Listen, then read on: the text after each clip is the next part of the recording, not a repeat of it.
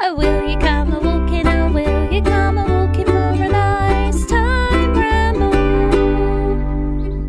Oh, hi. Hi. We're Dan and Kel. Yep.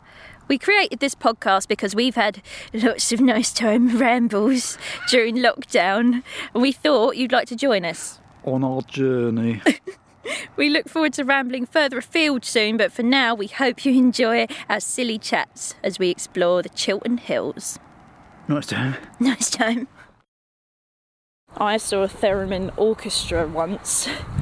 Oh God. It was quite something. And I think it was led by the guy out of Pulp. How was the tuning? What, like, what's his face? Yeah, Cocker. Jarvis. I'm sure he had something to do with it. You do the surname, I'll do the first name. Jarvis.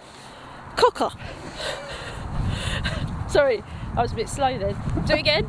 Jarvis. Cocker. It's a good way of remembering things, isn't it?